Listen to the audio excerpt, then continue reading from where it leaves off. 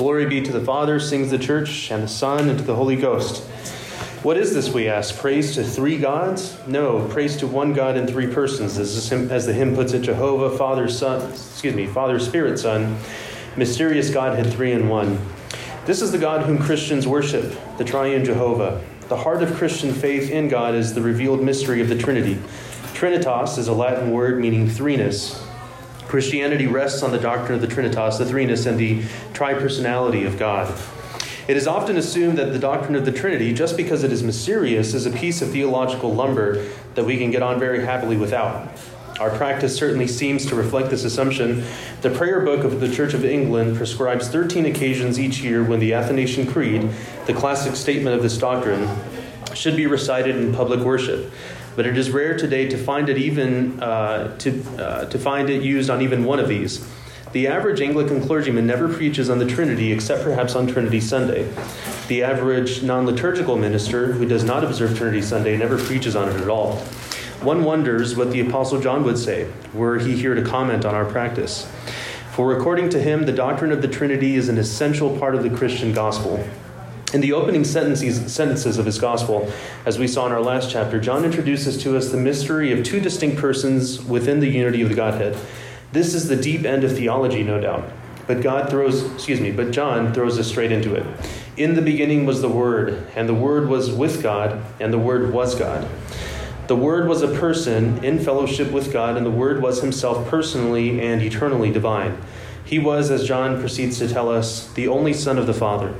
John sets this mystery of one God in two persons at the head of his gospel because he knows that nobody can make head or tail of the words and works of Jesus of Nazareth till he has grasped the fact that this Jesus is in truth God the Son. But this is not all that John means us to learn about the plurality of persons in the Godhead. For in his account of our Lord's last talk to his disciples, he reports how the Savior, having explained what he was going to prepare a place for him in his Father's house, went on to promise them the gift of another Comforter. And of course, this other Comforter is the Holy Spirit. So this is Knowing God by G.I. Packer. I read from this last week, and I gave a copy of this last week. I had some interest from several of you about this book, so I decided to bring it back and give it away again. I was going to give it to Mike Nicholson, but he's not here, so I can give it to him later this evening. But if somebody else would like his copy of, this book, you can have it. All right, Rebecca, here we go. There we go. Yeah, enjoy. So I want to, take a second to use the opportunity of the microphone. Dr. Nicholson's class, his men's Bible study on the book of Revelation has been a huge blessing to me. So anyway, I just feel led to just throw it out there. If there's any guys here that have been thinking about going to that Bible study and haven't done so, I strongly encourage you to do so. It's really, really good.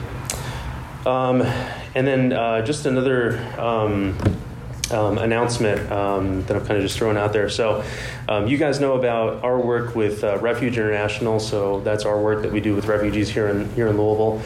So we're actually being paired up with another family. The father is from Congo. The mother is from Mexico. And they have one son. And the father is really nice. His name is Innocent. And that's all that I know about this family. So I haven't gotten to meet them yet. But anyway, this is who we're being paired up with. We do have a group of people in the welcome team. But because this hasn't quite started yet, you're still welcome to join. If there's somebody here that wants to be part of that team, you can see myself or Nick afterwards, if that's something that's of interest to you. All right, well, a warm welcome to you all. This is the fourth week of the Fall Formation Offering. Good News is for Sharing, an introduction to evangelism. Like we do every week, let's go ahead and review what we talked about last week, and then we'll do our time of prayer as we do every week. So normally I ask you guys questions about it, but I feel like maybe I wasn't communicating well enough last week, or we were all a little bit tired. So I'm going to go ahead and briefly summarize what I went over last week. So last week we were talking about the fear of man and how we can overcome the fear of man in evangelism. So the first point, we overcome the fear of man by having a proper perspective of the fear of God. So we overcome the fear of man by having a proper perspective of the fear of God. So the fear of God is not that of dread or woe. Rather, the fear of God inspires us, to reverence and worship of God in our hearts. And when we have this reverence in our hearts for God, it helps us put things into perspective. The opinions of others become small and insignificant when we contrast that when we think of what God thinks of us. And because of Christ, God looks at us as holy, righteous, and pure. And again, it's not because of what we have done, but it's because of what Christ has done for us. Point number 2 from last week, we overcome the fear of man by reminding ourselves of our union with Christ. So what I mean by this is the benefits that we receive from the gospel. So we have died to ourselves. We have been united to Christ, and his Holy Spirit is given to us. And we rest on the fact that God is for us. And so a summary verse of what I'm trying to say here is Romans 8:31. It's a verse that you guys are all familiar with. If God is for us, who can be against us? Point number 3, we overcome the fear of man by having a right perspective of time. So there are 2 aspects here, one positive, one negative. So negatively, we understand that our time is short. So we're only here on this earth for a short period of time, and we don't know when we're going to die. Mike Nicholson said last week that it was quite depressing, and it's true. It might be depressing, but it's nonetheless true. Our time is short, so let's use it to our advantage. The author of the book of Hebrews says, "It is appointed for man to die once, and after that comes the judgment." So in compassion and in the power of the Holy Spirit, let's push back against our fear of man, and let's reach others for Christ. Let's share the gospel. And then positively, looking at time positively, instead of viewing time as short here in our lives, viewing time in terms of eternity. So as we seek to share the gospel with others, let's look to the future and let's imagine the people that we're sharing Christ with. Let's pray for their salvation and have this future joy of being able to spend eternity with them, should they come to know the Lord Jesus Christ. Okay, so that's a quick summary of what we discussed last week. Any questions? Does that make sense? Does that make sense? Okay. Any questions, comments? We can have a short discussion here if anybody has anything. Awkward silence? No? Okay, great. Okay, so let's go ahead and we'll break out into our small groups. So again, if this is your first time here, just rotate your chair, minding social distancing. And we're going to take 5 minutes to pray. So we're praying specifically for the 3 people that I've asked you guys to be praying for. So this is somebody who you want to share the gospel with, or somebody that you have been sharing the gospel with. So I'm going to encourage you guys to, of course you guys can talk during this time, but since we only have 5 minutes, I'm going to encourage you guys to just jump straight into prayer. You can have one person pray for the whole group, or you can do popcorn style, everybody just prays as they're led. So go ahead and start rotating chairs, and let's take 5 minutes. All right, now let's all pray together. Heavenly Father, we thank you so much for this time together. We thank you for the privilege of being your ambassadors, being ambassadors for Christ. Lord, we thank you for the opportunity to be used by you to share the gospel with others. Lord, when we look back to our own conversion experience, Lord, we're humbled at the fact that you so mercifully pursued us, and you were relentless in your love for us. Lord, we thank you for your mercy and your love, and we pray that as you send us out into this world to share the gospel with others, that you would give us your love and help us, Lord, to reach others with compassion. And we pray, Father, that you would be with us through the power of your Holy Spirit, because without you, we can do nothing. So, Lord, fill us with your Holy Spirit. Pray that we would decrease and that you would increase. In Jesus' name, amen. Okay, great. So if you were to ask me who my favorite or who my greatest hero of the faith would be, I'd probably say Charles Wesley. So both he and John Wesley were both brothers, and it's through them that the Lord used to cause a great revival in England during the 18th century. So they were both Anglicans, and their followers later formed into what we now know as the Methodist Church. And as a side note, I'm not a church historian, but from the little that I know, the Wesley brothers made it very clear that they weren't trying to start a denomination, they weren't trying to start a new church.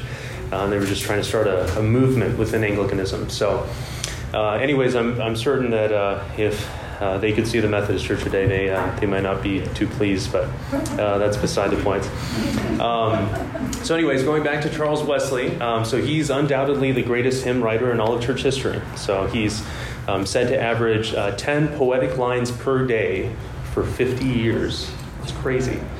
And he also wrote 8,989 hymns during his lifetime. It's insane. So anyway, we all know his greatest hits. Hark the Herald Angels Sing, and Can It Be? Oh, for 1,000 tongues to sing. Christ the Lord is risen today. Rejoice, the Lord is King. I get made fun of at Ashley's parents' house because I'm always wanting to, when we have a hymn night or something like that, everybody's picking out hymns, and I'm always in the back trying to sing Charles Wesley. So anyway, I love Charles Wesley. So anyway, you guys all know these hymns. I'm sure you do. And if you don't recognize the title, I'm sure if you heard the song, you would recognize it immediately. But I'd be willing to bet that none of you have heard of this hymn before. It's called "O Horrible Decree."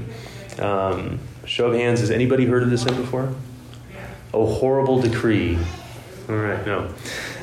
Okay, so the horrible decree, which Charles writes about in this hymn, is against his understanding of predestination. It's 15 stanzas long, so I'm not going to read the whole thing, but here's an excerpt. So this is 3. Okay, so bear with me, just 3 stanzas. Sinners abhor the fiend, his other gospel hear. The God of truth did not intend the thing his words declare. He offers grace to all, which most cannot embrace, mocked with an ineffectual call and insufficient grace. The righteous God consigned them over to their doom and sent the Savior and mankind to damn them from the womb, to damn for falling short of what they could not do, for not believing the report of that which was not true. The God of love passed by the most of those that fell, ordained poor reprobates to die, and forced them into hell. He did not do the deed, some have more mildly raved. He did not damn them, but decreed they never should be saved. So if you're following along with me, Charles and John Wesley were obviously Arminians. So I'll merely describe that here as someone who views God's election and predestination in terms of foreknowledge. So in other words, God doesn't actively bring somebody to faith in Christ. He stands back. Election is viewed more in foreknowledge. So God from eternity past looks forward into the future, and he sees who it is that will, in their free will, come to faith in Christ. So from his standpoint, a high view of God's sovereignty and salvation, he calls a horrible decree. So there are 2 themes in this hymn. First is that the doctrine of election and predestination comes from the pit of hell. So he attributes the doctrine to Satan, and at one point he directly calls it satanic sophistry. The second theme in this hymn is that it portrays Christians who hold to a higher view of God's sovereignty and salvation as being cold, heartless, and not evangelistic. I'll quote him again. Of these Christians, he says that they, quote, deny their fellow worms a share in God's redeeming grace. So if you've been a Christian for very long, I'm sure you've been part of or heard of this debate before. And again, I'm sure you guys have already heard this before, but the common refrain against a high view of God's sovereignty and salvation is that it hinders evangelism. It hinders evangelism and the compassion for the lost. And as much as I love and respect Charles Wesley, I think he fundamentally misunderstands a high view of God's sovereignty and salvation, which could otherwise be known as Calvinism, Monergism, doctrines of grace, etc. If God is ultimately in control of salvation, Christians won't feel the need to evangelize. If God is in control of who comes to faith in Christ or not, there is no point to evangelism or missions. So this is the common refrain that's repeated against a high view of God's sovereignty and salvation. And that, by the way, when I say a high view of God's sovereignty and salvation, I prefer to use that over terms of Calvinism and the doctrines of grace, etc. But so anyway, the basic premise of what I want to communicate today is this: that a high view of the sovereignty of God in salvation, it fuels. Doesn't hinder evangelism. It fuels evangelism. And again, I want to be very clear that I'm not here to try to convince you guys of one side or the other. Like the beginning of some movies and documentaries, I want to state the beliefs stated therein reflect my own and not of Grace Anglican Church. So your belief in what the Bible means by election and predestination is not a requirement for membership here at Grace Anglican Church. So you can completely disagree with what I'm going to say today. And we'll still love one another. We'll still be brothers in Christ and sisters in Christ. So before I jump into my premise that a high view of God's sovereignty and salvation fuels evangelism, I want to quickly go over God's plan of salvation. So this is going to take a good chunk of our time, and at the very end we'll talk about how this high view of God's sovereignty and salvation actually fuels evangelism. So everybody with me so far? Great. All right. And then fair warning, I'm going to pepper you with a lot of verses, which I kind of tend to do if you guys haven't figured that out already. So we won't be spending a whole lot of time on any one of these verses. So if this is something that interests you, I'd encourage you to write down the Bible reference, and then you can go and study it yourself or talk to me about it later afterwards. Okay, so number one, salvation is a gift from God to the spiritually dead. So again, salvation is a gift from God to the spiritually dead. So in Ephesians 2, we learned that our state prior to receiving the gift of salvation was that of death.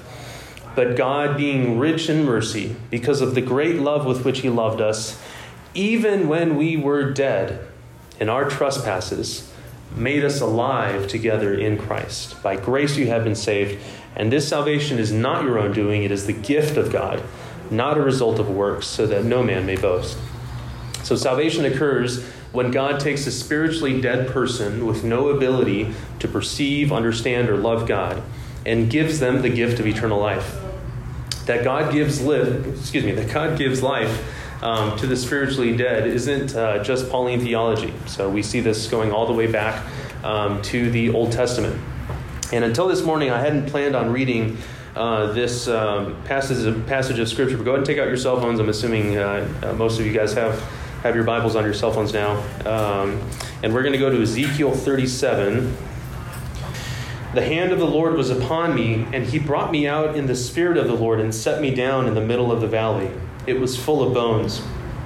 And he led me around among them, and behold, there were very many on the surface of the valley, and behold, they were very dry. And he said to me, Son of man, can these bones live? And I answered, O Lord God, you know. Then he said to me, prophesy over these bones. Say to them, O dry bones, hear the word of the Lord. Thus says the Lord God to these bones, behold, I will cause breath to enter you, and you shall live. I will lay my sinews upon you, and will cause flesh to come upon you, and cover you with skin, and put breath in you, and you shall live. And you shall know that I am the Lord. So I prophesied as I was commanded. And as I prophesied, there was a sound, and behold, a rattling, and the bones came together, bone to its bone. And I looked, and behold, there were sinews on them, and flesh had come upon them, and skin had covered them, but there was no breath in them.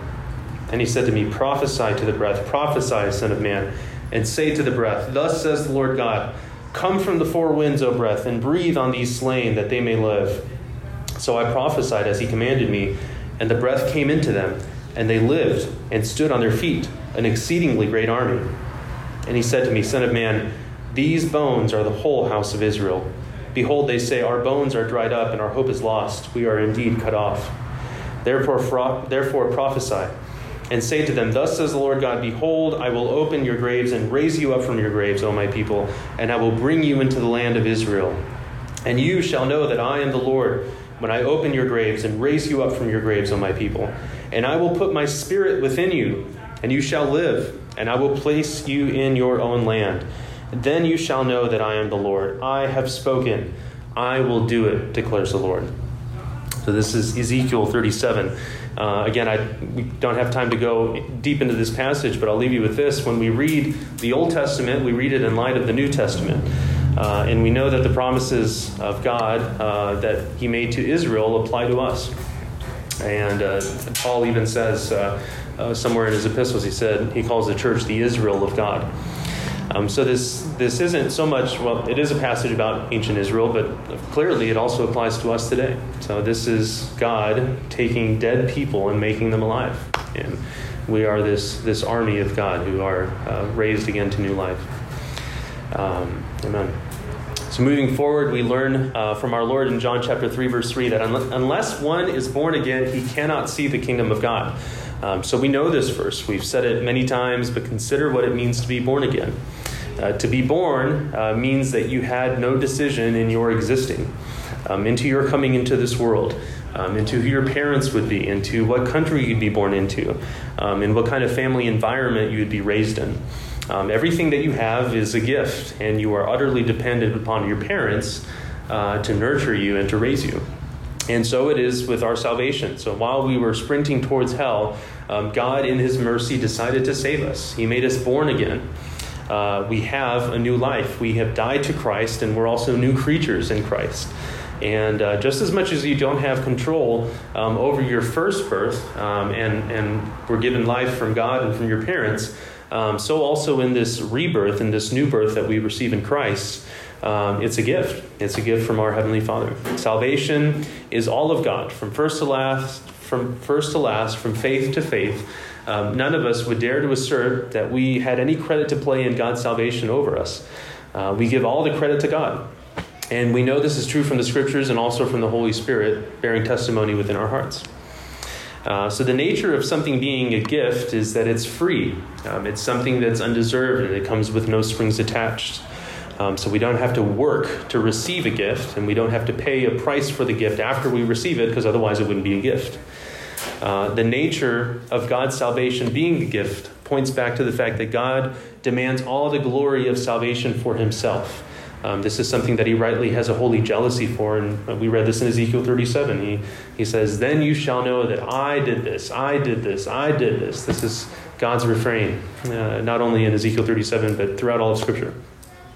So yes, the Bible calls us to repentance and faith in Christ, but these, repentance and faith, these aren't works, right? If these were works, then we would be working alongside God to achieve our salvation. But the gospel is not about you plus Jesus. It's all about Jesus. And every ounce of repentance, every ounce of faith that you have, Christian, is a gift. It's a gift from God. So point number 2, salvation comes from the will of God. So point number 1, what we just talked about.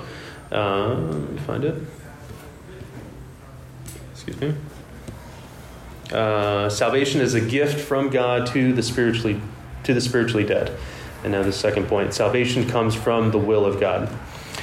So a couple of weeks ago, we discussed that one of the hindrances to evangelism is that of the spiritual forces of evil. So not only does the Bible describe mankind as being blind and undiscerning, it describes unbelievers as spiritually dead. Again, we just read this in Ephesians 2 and Ezekiel 37. We learn from Scripture that the Holy Spirit's work in the life of a believer precedes repentance and faith. And like the Apostle Paul, the Lord has to take the scales from our eyes in order for us to behold the Lord in his beauty. Without this first work of God in our hearts, we can't understand the gospel. We are spiritually discerned. Without the Holy Spirit, Jesus Christ remains to us the stumbling block. In John chapter 1, verses 12 to 13, we learn that the will to become children of God comes not from us, but from God. Again, this is a popular verse. I'm sure you guys know it. But to all who did receive him, who believed in his name, he gave the right to become the children of God. Whose will was that? It was God's. He gave the right to become children of God, who were born not of the will, who were born not of blood, nor of the will of the flesh, nor of the will of man, but of God. And I think it's hard for us to fully grasp this verse because we live in such a very individualistic Western culture. As Americans, we want to make decisions for ourselves. We want to call the shots and be the captain of our souls. But the force of what this verse is saying is that if you're a Christian because God mercifully willed for you to be a Christian. You were born not of blood. So thankfully, I'm going to break down each of these phrases here in this verse. So you were born not of blood. So thankfully, God's plan of salvation has extended to the Gentiles. So non-Jews like you and me. I'm assuming none of us are Jewish. I'm sorry if there are any Jewish descendants here. So God is in the business of saving people from every tribe, every tongue, and every nation. Salvation does not come from your ancestry. Even if you were born into a Christian household, the gift of God you've received is just that. It's a gift. It's not because of your blood descendants. So neither is it the will of the flesh. That is, you don't just decide to become a Christian without God first moving in you. 1 John chapter 4, verse 19 doesn't say that we love because we decided to love God. Rather, we love God because He first loved us. Amen. It's the awareness of God's love for us in Christ that first starts as a seed, and it blossoms into new life. And this blossoming into new life turns into an affection for God. So neither is it the will of man. So simply put, no person can make this decision for us. So salvation doesn't come through the person we marry, the kind of government that we live under. We all know the oppressiveness of countries like Communist China, Iran, and their hostility towards Christians. Yet by God's grace, there are so many coming to faith in Christ in these countries. So no dictator, no oppressive government can thwart God's plan of salvation. It's not from the will of man. But salvation not being from the will of man doesn't just mean that some other person can will for us to become a Christian. Even deeper than that, it also means that we cannot choose to come to faith in Christ without Him first giving us that faith.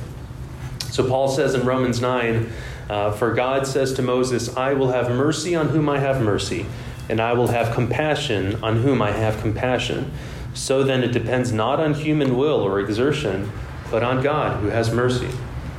So again, Scripture is clear. Salvation does not depend on human will or exertion, but on God's mercy.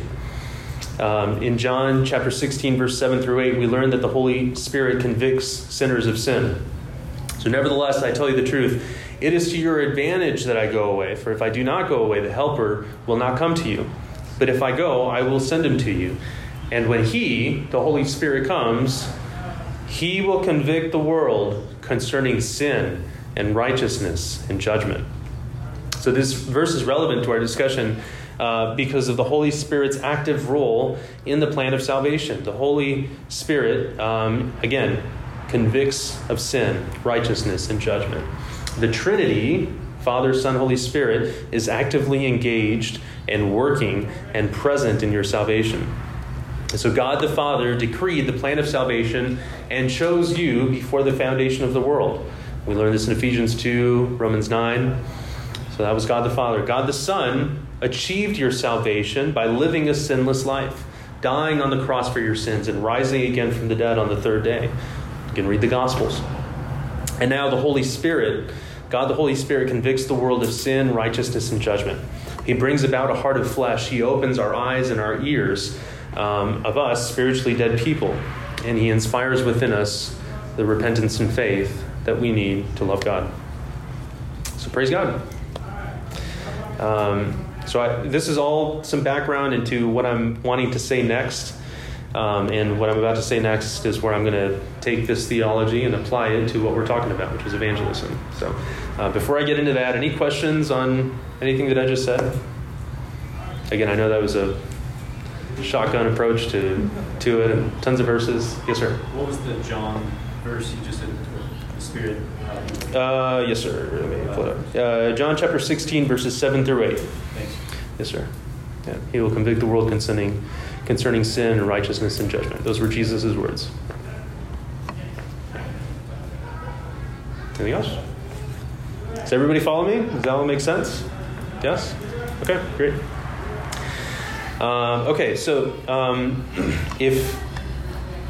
If you don't take anything from today's lecture, again, what I was trying to say previously just now is it's all building a foundation for what I'm about to say. So again, I'm taking theology and applying it to what we're talking about here, what this class is about, which is evangelism. So here's the main premise. Here's what I want you to take away. So a high view of God's sovereignty and salvation empowers us with boldness, with faith, and with patience. So again, I'll say that again. A high view of God's sovereignty in salvation empowers us with boldness, with faith, and with patience. So again, a high view of God's sovereignty fuels, doesn't hinder evangelism. So let me break each of those down. So a high view of God's sovereignty and salvation empowers us with boldness. So because we know that salvation depends on God, we don't have to share the gospel in fear of how well you shared the gospel. So if you believe that someone's salvation depends on how well you're able to present the gospel message, you're really running an uphill battle. When you share the gospel with somebody and the decision for that person to come to faith in Christ is dependent on how well you're able to share the gospel, man, that's tough, right? And so there is freedom in knowing that the heavy lifting is not done by you. It's done by God. He is the one who saves. He's the one who convicts, as we just read about in the Gospel of John. And it's merely your job to speak, however imperfectly, however ineloquently. I remember sharing the gospel with my mom after I had become a Christian. She wasn't a Christian, and I was scared that I might do or say something that would hinder her from coming to faith in Christ. But ultimately, I trusted in the fact that salvation was God's job, and I, again, merely had to share the gospel. And I didn't do it perfectly. I was a brand new Christian. I would probably shudder if I had recorded that conversation, and I would look back at it now, I'd probably shudder at all of the theological inconsistencies that I may have said back then. I didn't do it eloquently, I'm sure, but I did share the gospel, and she believed. And praise God, she's walking with the Lord even today. Number 2, a high view of God's sovereignty and salvation empowers us with faith. So we know that God is the God of the impossible. If God was able to save huge sinners like you and me, he can certainly save whomever we're sharing the gospel with. And I'm thinking of the Apostle Paul. I mean, he was the chief of sinners.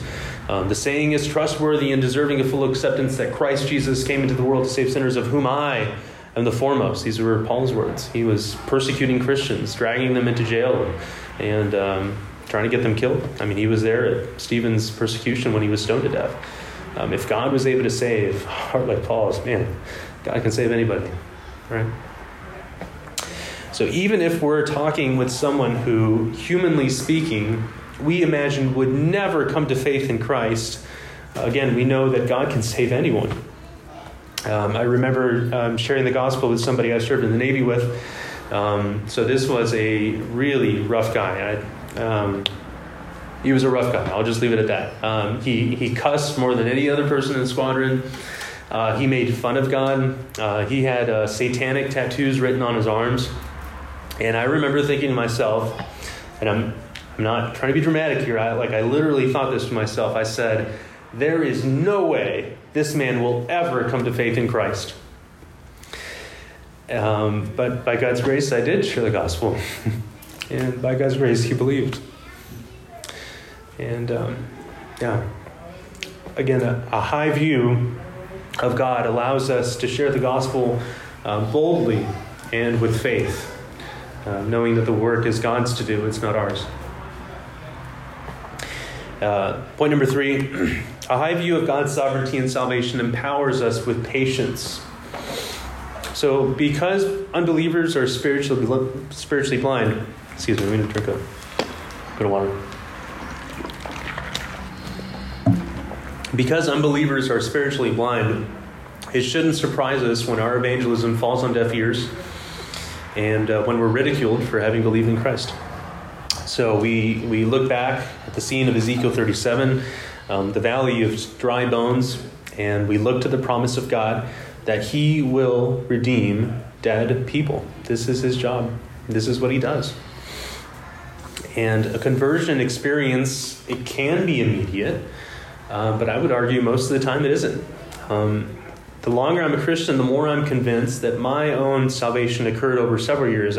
When I first became a Christian, I would I would say that I came to faith in Christ in the middle of a sermon, and I heard the gospel, and it was at that moment in the middle of the sermon that I repented of my sins and believed in Christ. And that's true. I don't deny that. But the whole conversion experience, I would argue, and at least in my life, took place over several years.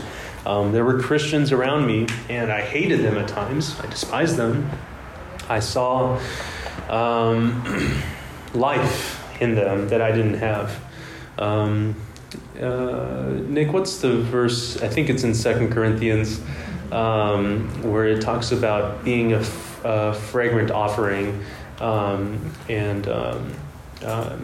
being a pleasing aroma to others, being a pleasing aroma of Christ. You know the verse. I also think it's in 2 Corinthians. Yeah, so I think it's in 2 Corinthians. I didn't think about that verse until now, so I didn't write it down. But yeah, it talks.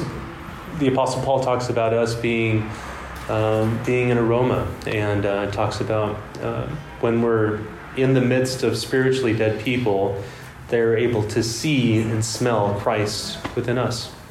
2 Corinthians 2:15. Thank you. 2 Corinthians 2:15? Thank you, Ann. So anyway, there were Christians around me, and again, I hated them at times, but they would share the gospel with me. And it was God working in my heart, planting that seed, nourishing it, watering it through His Holy Spirit, and at the right time, He saved me. And until my eyes were opened, and I was able to behold Christ crucified on the cross for my sins, that whole thing, again, took, I think, several years. So what am I saying here? To the Christians around me, these people that were sharing the gospel with me, they probably didn't see any effect that their words were having in my life. But that's not how God works. When we share the gospel with others, sometimes the words that we speak don't take place immediately. Oftentimes they take place over time, sometimes years afterwards. And it's not uncommon. I didn't think about this until now. I'm just kind of going off of memory here, but I've heard of stories where people have come to faith in Christ because of a conversation that they had with a friend or a loved one years ago. And anyway, so even if you're sharing the gospel with someone over and over again, month after month, year after year, and again, this comes to mind because Thanksgiving is upon us, right? It's fall, and before long, we're going to be having Thanksgiving dinner with our family and friends who some of them may not know Christ. So anyway, as we share the gospel with these people year after year, behind their eyes, you have no idea what that person is thinking. With their mouths, they may say that they don't believe and that you're full of crap, and they don't want to hear it. But again, you don't know what they're thinking. That could just be a facade, and you certainly don't know what God is doing in that person's heart. So even in their last moments here on earth, they might recall those words of yours and place their faith in Christ. So that'd be an encouragement to you guys. Again, if you guys didn't take anything away from the first part of the lecture, that's fine.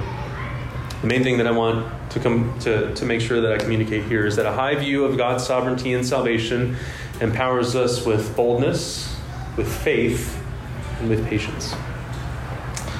And that's all I've got today. Any questions? It's hard to tell sometimes with the masks if you guys are bored, if you guys are like falling asleep on me. But I really would love to have some discussion here. I think if Robbie Brown was here, he would already be peppering me with like 5 questions. And Mike Nicholson, he always has some good things to say. Yes, Rob. Hold that. I heard a lecture from Mark Dever several years ago about how God's sovereignty, a high view of God's sovereignty helps salvation. I don't remember exactly what he said. I didn't go back and listen to it. I just kind of came up with that myself, but I may have, without knowing, maybe copied some of what he said. I don't know. Yeah. I'm going to hold you guys hostage for 1 minute, or 2 minutes. Let's have a discussion. Is this not helpful to you guys? I mean, if it is, share something, please. I'd like to share a little story that kind of...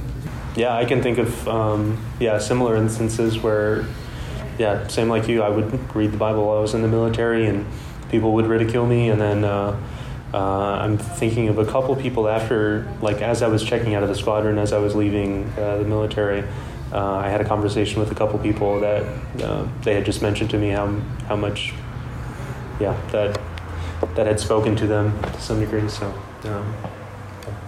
amen.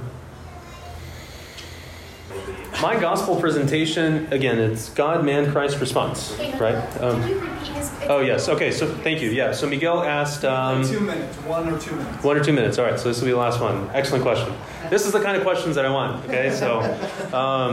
You like Miguel? So Miguel asked, how do you respond to somebody when you're sharing the gospel with them and they say, well, if I am an elect of God, if I am chosen, then I will respond. And so my response to Miguel is, well, my gospel presentation wouldn't I wouldn't be telling him like, you may be an elect, you may not be an elect. I mean, I'm not sharing that, right? So from the beginning of this class, again, when we're sharing the gospel, it's God, man, Christ, response. So this is what we're sharing: God, man, Christ, response. And the response is merely, this is the salvation that I repented and believed in, and the Bible calls you to also turn away from your sins and believe in Christ. And if you do this, dear friend, you can receive eternal life. You can have peace with God.